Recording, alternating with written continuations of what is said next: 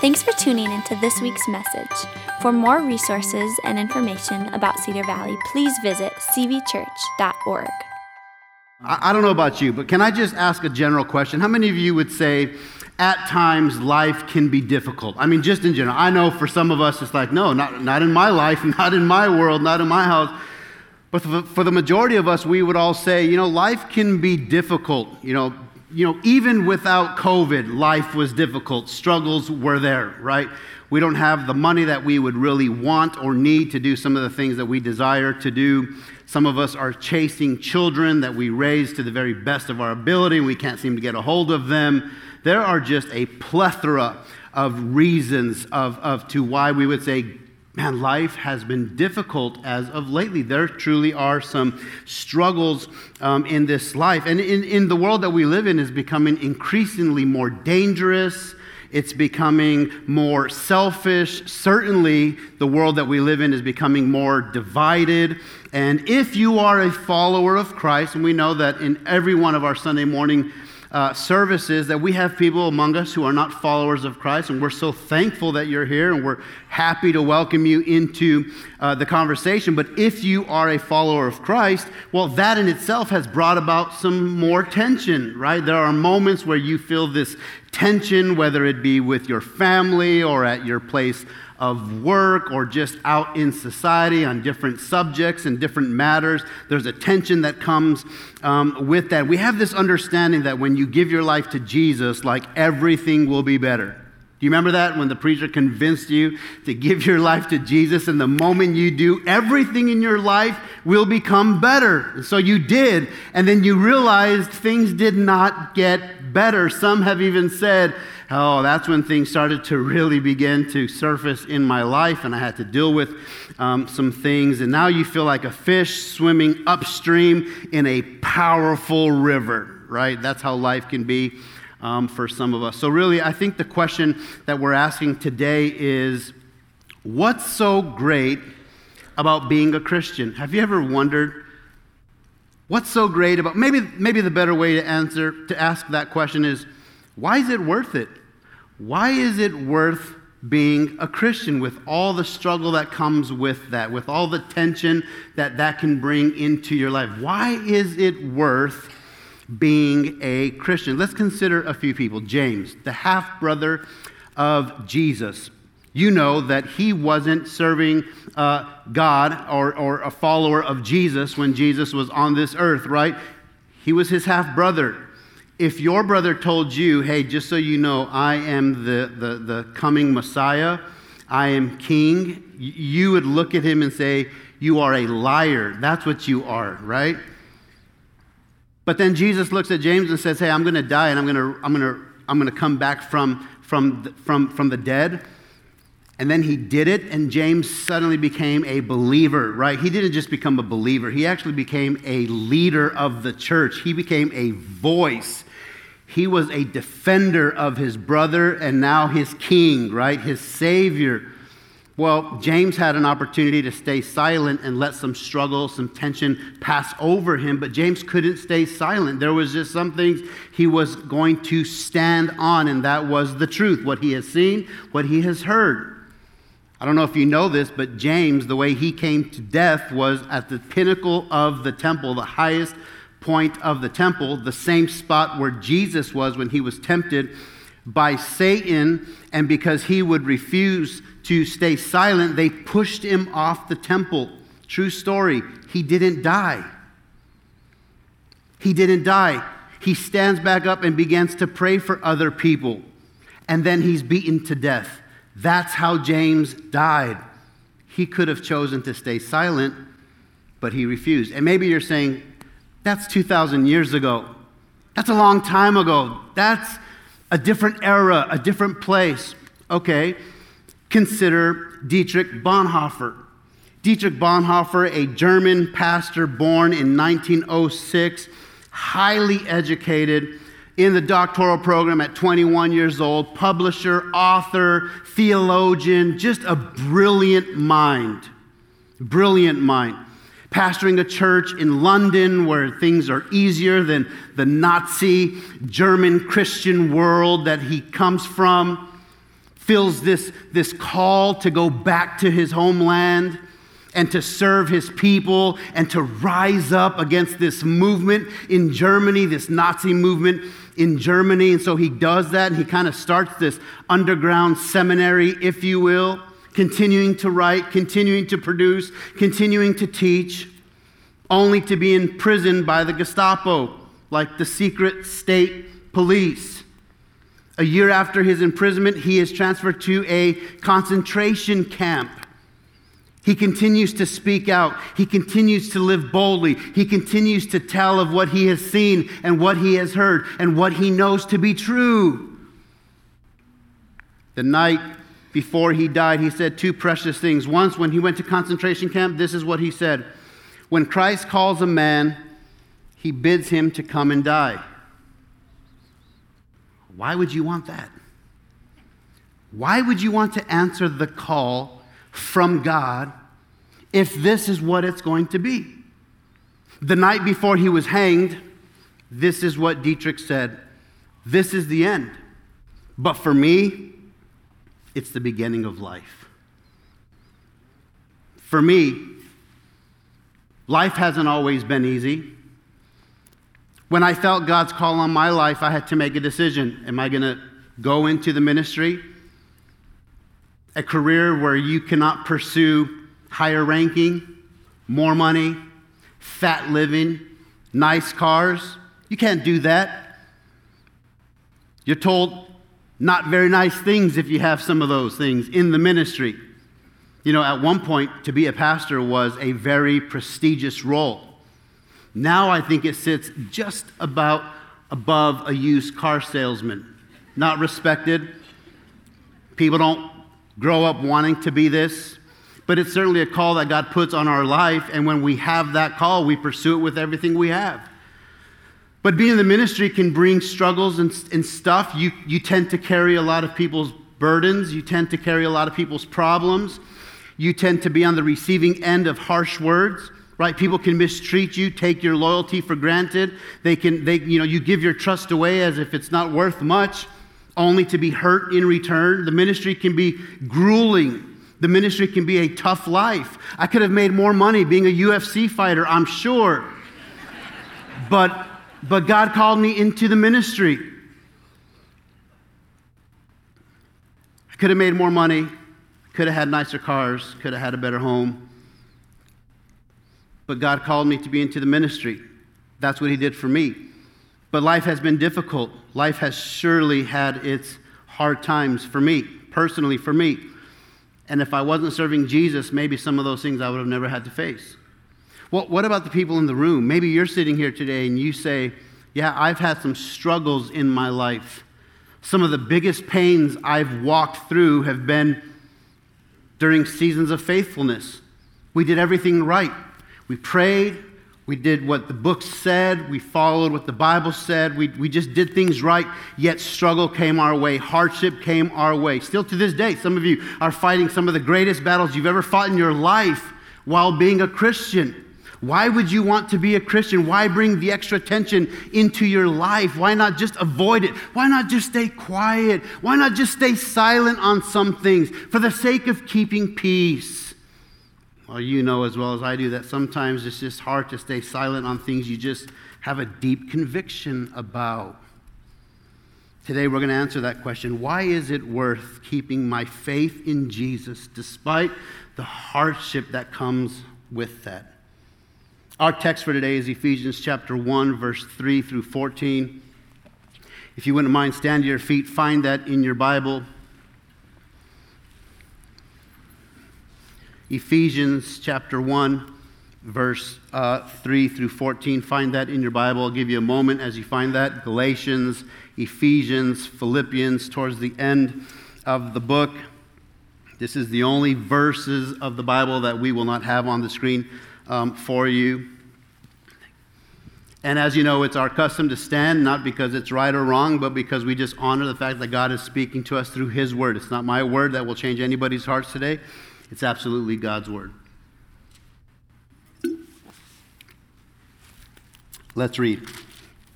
All praise to God, the Father of our Lord Jesus Christ, who has blessed us with every spiritual blessing in the heavenly realms because we are united with Christ. Even before he made the world, God loved us and chose us in Christ to be holy and without fault in his eyes. God decided in advance to adopt us into his own family by bringing us to himself through Jesus Christ. This is what he wanted to do, and it gave him great pleasure. So we praise God for the glorious grace he has poured out on us who belong to his dear Son. He is so rich in kindness and grace that he purchased our freedom with the blood of his Son and forgave our sins. He has showered his kindness on us, along with all wisdom and understanding. God has now revealed to us his mysterious will regarding Christ, which is to fulfill his own good plan. And this is the plan. At the right time, he will bring everything together under the authority of Christ, everything in heaven and on earth. Furthermore, because we are united with Christ, we have received an inheritance from God, for he chose us in advance, and he makes everything work out according to his plan. God's purpose was that we Jews were the first to trust in Christ would bring praise and glory to God. And now you Gentiles have also heard the truth, the good news that God saves you.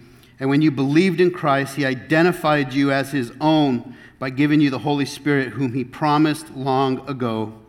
The Spirit is God's guarantee that he will give us the inheritance he promised and that he has purchased us to be his own people. He did this so we would praise and glorify him. Let's pray. Father, this morning, give us eyes to see, ears to hear what it is you have to say to us today. What I love most about you, God, is that you're so aware of the very detail of every person's life in this room. You are going to meet us at our point of need. Lord, I pray that you would do a work in our hearts and in our minds today. Speak to us, speak life into us. Let it not be my words, but let it be yours. In Jesus' name we pray, and everyone together said, Amen. You may be seated. And as you are seated, just as a point of, just to let you know something that's beautiful, in the original language, the New Testament was written in Greek. This portion that we just read, verses 3 through 14, is actually one sentence in the Greek. It's a long run-on sentence, so we call it a breath of praise. A breath of praise. Can you imagine Paul is about to pen a letter to Christians in this minor Asia area, and before he gets into the letter, we're not in the letter yet, he introduces himself in verse 1, and then verses 3 through 14, he just kind of gives a quick praise to God before he writes his letter. It just comes from within him. And he says it all so fast, right? One big breath, and he says all of that, and it just flowed from within him. You can see that he had an urgent message, and prior to writing the letter, he wanted to honor God for all that he has done. This is truly like the capstone of Paul's theology. It captures everything, and then next week we go into his prayer before he begins to write his letter. The question, why is it worth serving Jesus? Why is it worth serving Jesus? That's exactly what Paul answers in verses 3 through 14, and I want to walk with you as we go through all of that. So let's begin with verse 3, and it says, "All praise to God, the Father of our Lord Jesus Christ, who has blessed us with every spiritual blessing in the heavenly realms." Every. To me, the word every sets this portion of the letter on fire. On fire. Can you just imagine if there was a different word in this place? Imagine blessed us with one spiritual blessing or a few spiritual blessings. No, it doesn't say that. It actually says every. The word every in Greek, passe, meaning all. All, every. It's amazing that everything we will read about, every blessing given to every follower of Christ is yours. You don't qualify for it. You don't purchase it. You don't earn it. They are yours. If you are a follower of Christ and you are in this room today, Every blessing that we talk about today is yours. And believe me, this is a breath of praise. If Paul would have written a song of praise, maybe there would have been many more blessings mentioned. For example, if I asked you today, think about in just a moment, what's one blessing that you consider in your life that comes from Jesus? What is that? What is that? Do you have that? Okay, so everything you thought of, the answer is yes, and that's not just for you, it's for everybody. Every spiritual blessing is for every follower of Christ. Spiritual blessing, what is that? The word blessing can be used as benefit. Like, what are the spiritual benefits of followers of Christ? You know, the one true God, the God of the entire universe, the God that we have rebelled against, has blessed us with every spiritual blessing. And by the way, who is this for? The Lord Jesus Christ, who has blessed us.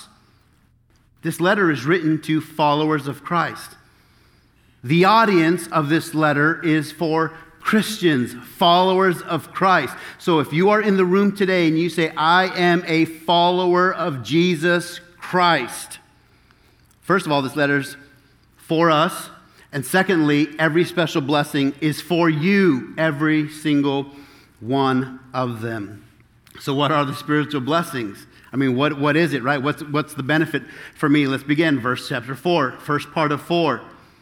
Even before he made the world, God loved us and chose us. God loved us. How much did God love us? He loved us so much so that he gave his most precious child to die on a cross for our sin. I have a son, and if you have a son, think, would I do that? Probably not. I just love him too much. Why would I put him through that?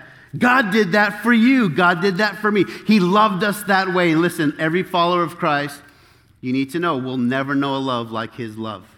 He loved us.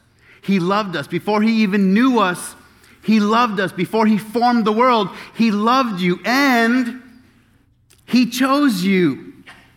He chose you. Like, do you have recess nightmares of when it was time to play Red Rover and there's two captains and they're about to pick teams? And you're just thinking, I don't care if I'm first, I just don't want to be. Y'all know. We got the same fears, right? They're dividing up for kickball.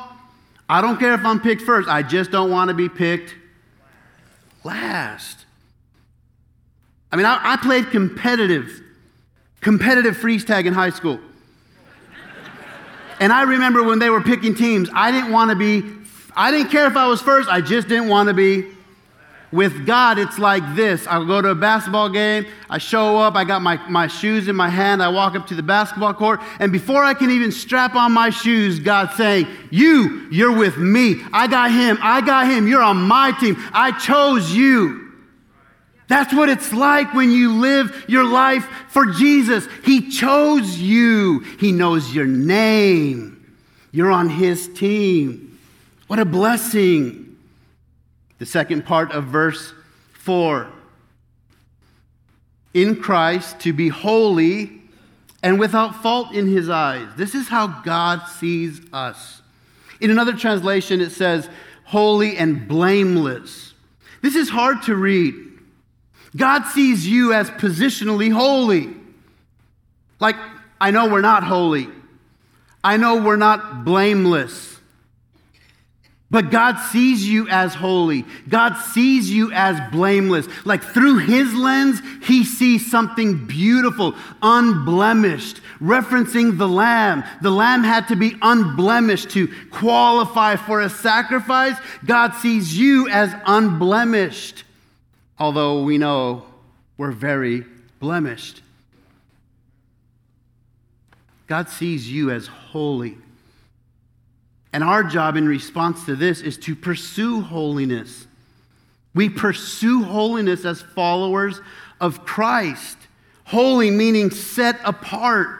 We pursue to live life differently. And can I just say, People in and outside of the church have every right to expect changed behavior from followers of Christ. People in and outside of the church have every right to expect changed behavior from followers of Christ. We are to pursue holiness. Let's continue. Verse 5, God decided in advance to adopt us into his own family. I mean, just imagine the king showing up to an orphanage. You're an orphan in this orphanage, and the king of the area in which this orphanage is walks into this orphanage, and he just points at you and says, I want him. I will take him home. I want to give him my name. I want to give him an inheritance. I want to take him home. Some of my dearest friends were adopted.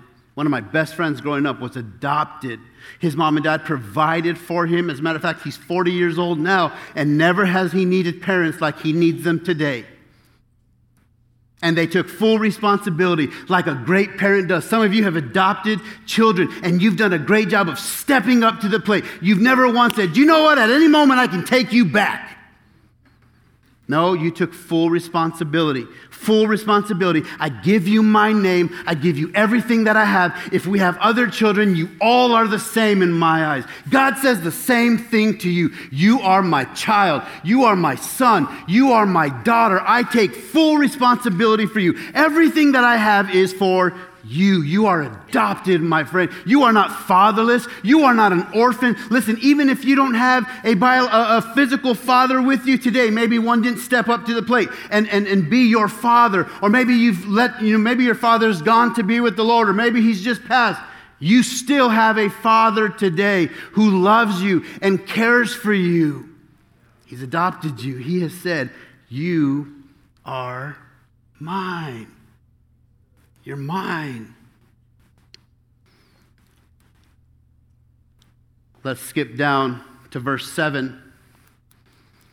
He is so rich in kindness and grace that he purchased our freedom with the blood of his Son and forgave our sins. More spiritual blessings. This one is purchased. He's purchased us. He's purchased us. The Greek word for purchase there is manumission, meaning setting someone free by paying a ransom. He paid the price for us. I have redeemed you with blood. Redeemed means purchased. I paid for you. I paid the price for you with the blood of my Son. You are no longer a slave to sin, is what we're saying this morning. You are no longer enslaved. You are no longer bound by strongholds. The chains truly have fallen because he has purchased you. He has bought you back. What a blessing. What a blessing. Who else can possibly do that for you? Who else was willing to do that for you? Who else did that for you? No one else can do that for you, my friend. Nobody else can do that for me. If you're a child of God this morning, if you are a follower of Christ, he has purchased you. If you're sitting in this room today and you're listening in on the conversation, listen, let me just tell you, this is one of the great benefits of being a follower of Christ, is that your sins have been forgiven. You've been redeemed. You've been redeemed. Forgave our sins. Sin is when you miss the mark. Sin is when you screw up. Sin is when you know right and choose wrong. You know, one of the things that I love about my childhood is just how much I loved my dad. Still to this day, I love my dad. My dad's watching online this morning because he loves me and I love him. And some of my greatest regrets of being an adolescent are the times when I let him down, when I chose to ignore his guidance or rebelled against what he was trying to establish in me and in our home. I look back and it's disturbing to know that I did that. And those who are in Christ, those of us who say I'm a follower of Christ, we don't love disobeying or disregarding God, our dad, our Father. It doesn't bring us joy to disappoint him. You get to a place where you actually want to honor him because of all he's done for you.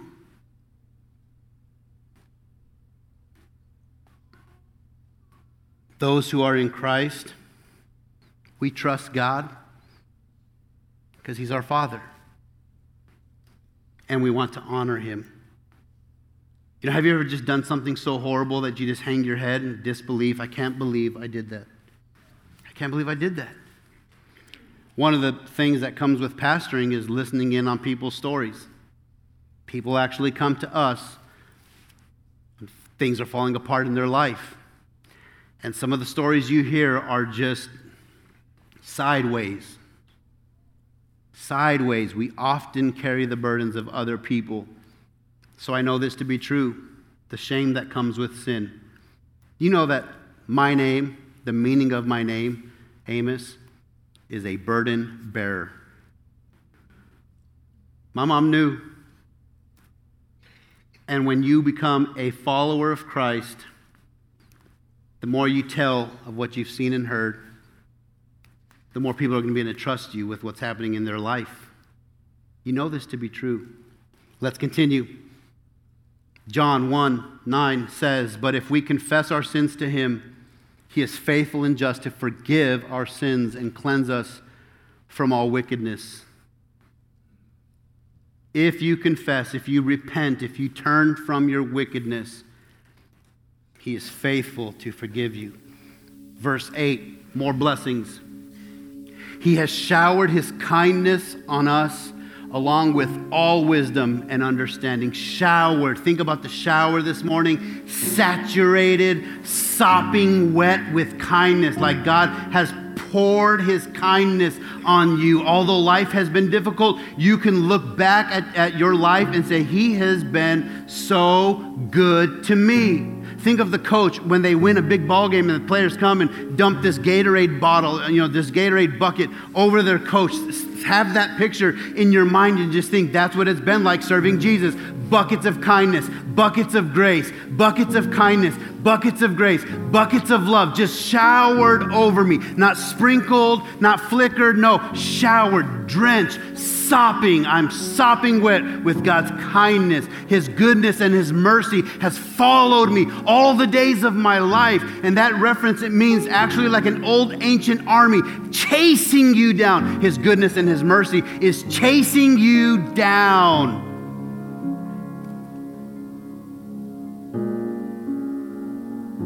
Wisdom and understanding. One idea, two words. Sometimes we say, oh man, I just went with my gut. It wasn't your gut. It was God's wisdom in you.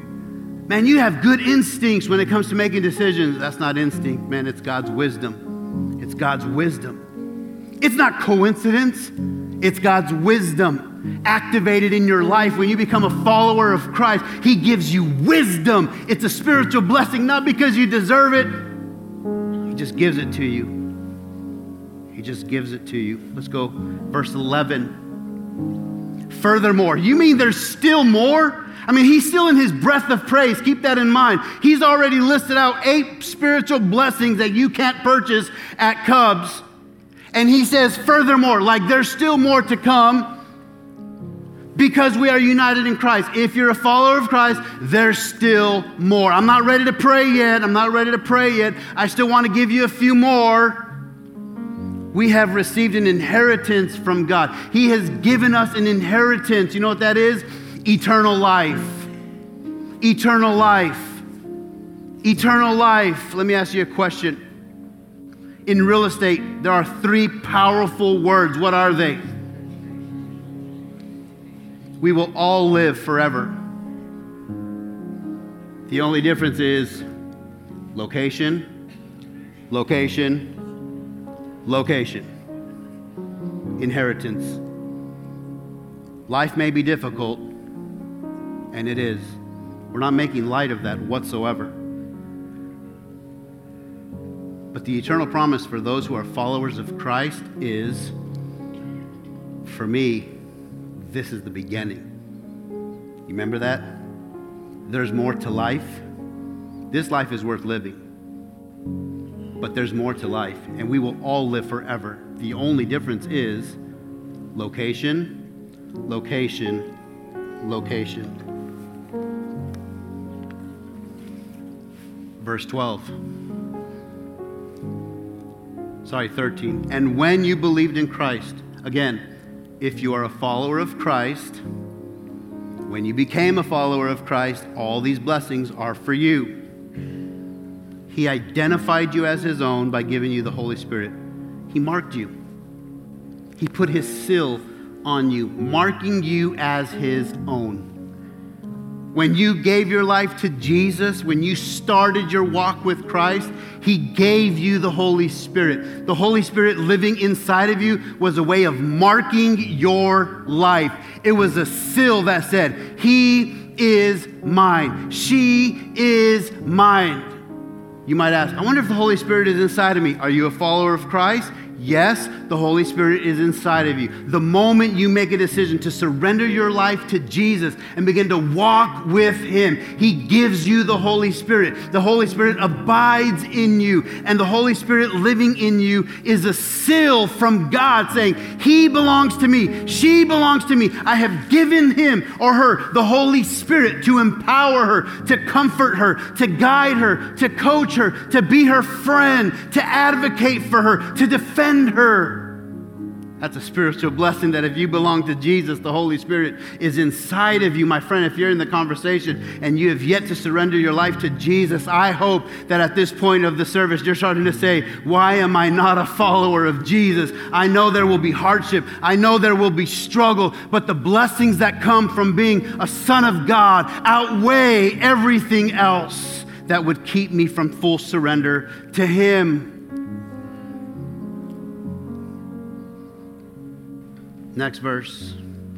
The Spirit is God's guarantee that he will give us the inheritance he promised. It's like he has this scanner over our hearts and he knows the Holy Spirit is inside of us, and once he hears the beep, it's yours. You've got what you need. Everything you need is inside of you, my friend. The Holy Spirit is inside of you, and it's a guarantee. In the Greek, that word guarantee is guarantee. Like, you can take it to the bank. Do you remember this a few weeks ago? We talked about spiritual gifts. Do you remember that? The difference from that message and this message is when it comes to spiritual giftings, they're not all for you. They're not all. If you're like me, you're just hoping there's at least one. There was 24 that we listed. There's more than that. Here's my spiritual gifting right here. As you can see, I'm out of place here at our church. It's worship, music, and singing. I don't know what y'all are waiting for. I shouldn't be preaching. I should be singing. Did you hear Rich this morning? That dude can't hold a mic next to me. I'm just kidding. This is my dream gifting. These are my last three. But the whole idea with spiritual gifts is you take an assessment and it surfaces the gifts that are inside of you, right? And then you go and develop them. And when you do these, they make you feel alive. Here's the difference. When it comes to spiritual blessings, if you are a follower of Christ, look what all of them. Have I told you yet today that if you are a follower of Christ, every spiritual blessing that you can possibly think of or gather from the Word of God is absolutely yours. Every single one of them. If you take the assessment, you'll get all of them. They'll all show up orange in your life. Like, yes, you're going to have understanding, inheritance, Holy Spirit, guarantee, divine healing, protection, provision, mercy, counselor, friend, love, chosen, holy, blameless, adopted, grace, forgiven, purchased, kindness, wisdom, healer. Can you believe all these spiritual blessings are yours and they are mine? So you might ask, what's so good about being a follower of Christ?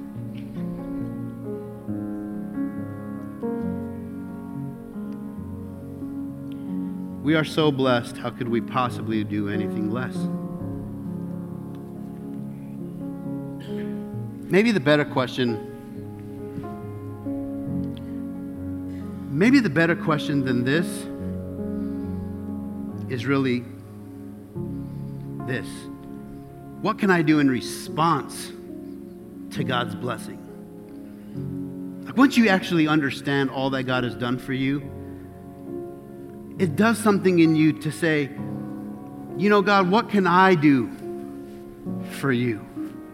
With all that you've done for me, you know, grace, that word grace is undeserved, unmerited favor of God. He has poured grace on us, undeserved, unmerited favor of God. You get to a place where you're like, God, what do you want with me? What do you want me to, what can I do? What can I do for you?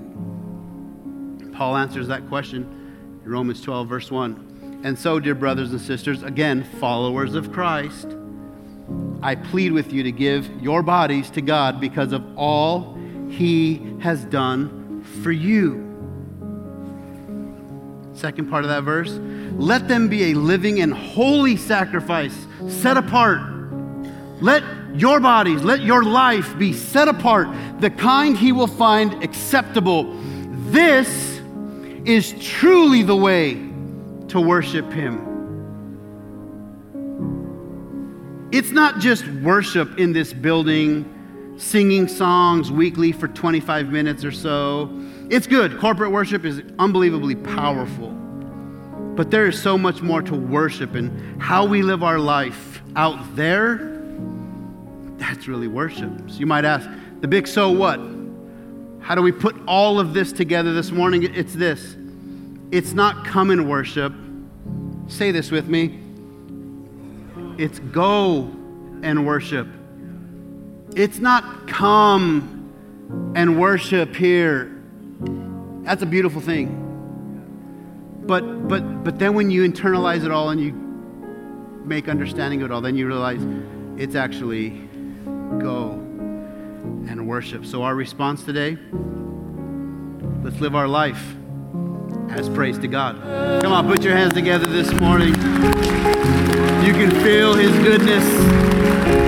You can feel His goodness all over you. Lord, we thank you for this morning for your goodness and your mercy and your grace and your forgiveness and your redemption. We thank you, Father, for the work that you did on the cross with your Son, Jesus. Lord, we thank you. We are grateful today. Today we are challenged to not just bring our worship, but to go and worship despite our circumstances, despite our condition, despite our hardships, God. Let our lights reflect the goodness of your love. We thank you, God. We thank you, Jesus, for what you're doing in us. Thank you, Lord. In Jesus' name we pray it together. Everybody said,